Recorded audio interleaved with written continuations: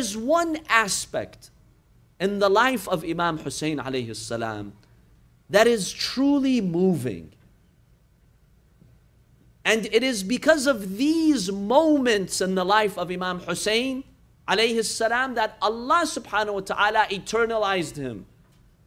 That Allah subhanahu wa ta'ala kept his message alive until this very day. The Imam alayhi salam demonstrates to us the importance of honesty in the land of Karbala.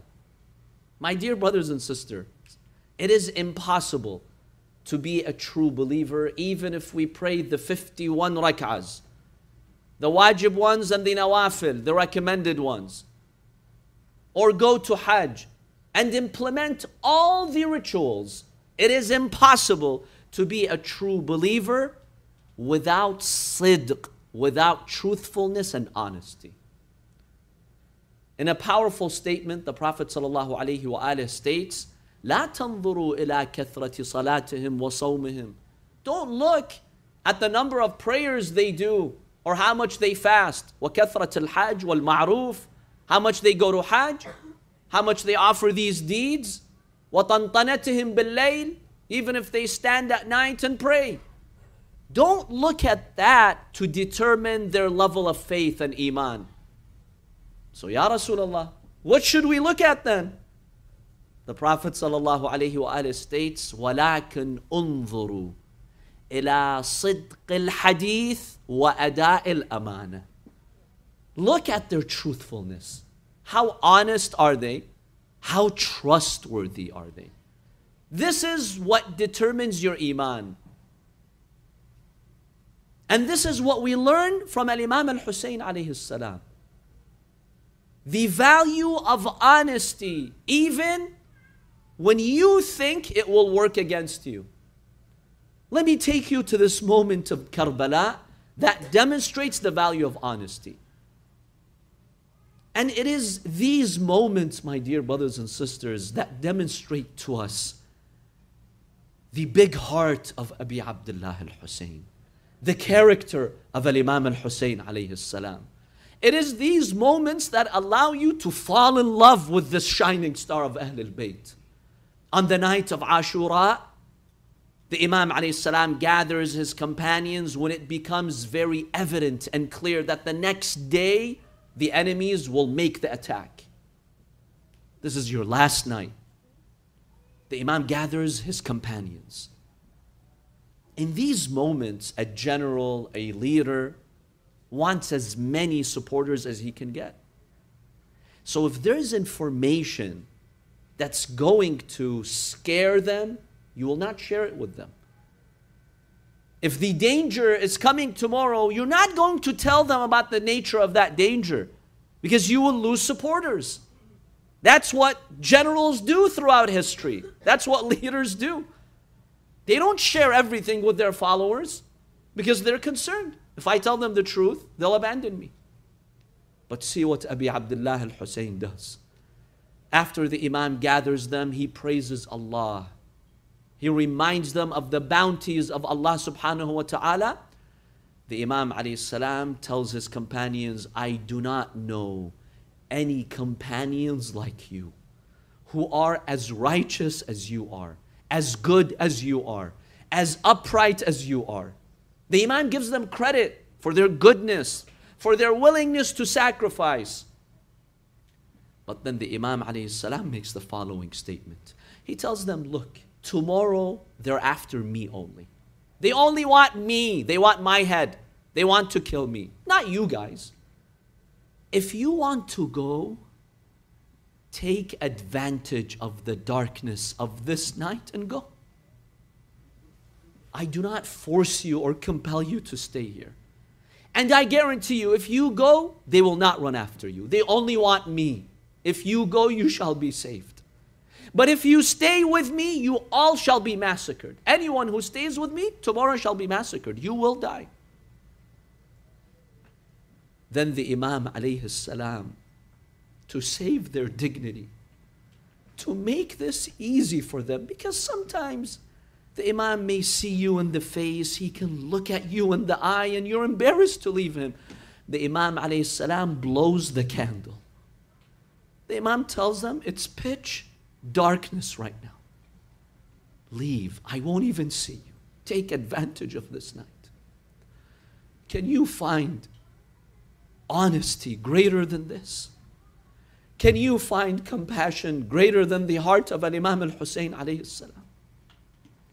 This is the honesty of Imam Hussain. He's being straightforward, frank with his followers. Tomorrow, you will die if you stay. I'm not going to sugarcoat it for you. I'm not going to give you false hopes. No, maybe we will physically win the battle. The Imam is demonstrating to the world the value of honesty. Be honest with people. Be honest with those around you. Be straightforward. Do not deceive those around you and give them a false impression of events. This is the beautiful lesson that the Imam teaches us. Now, why is this significant, my dear brothers and sisters? Someone can argue, Imam al-Hussain alayhi salam had good intentions. At the end of the day, he's sacrificing for Allah, not for this dunya, not for this world.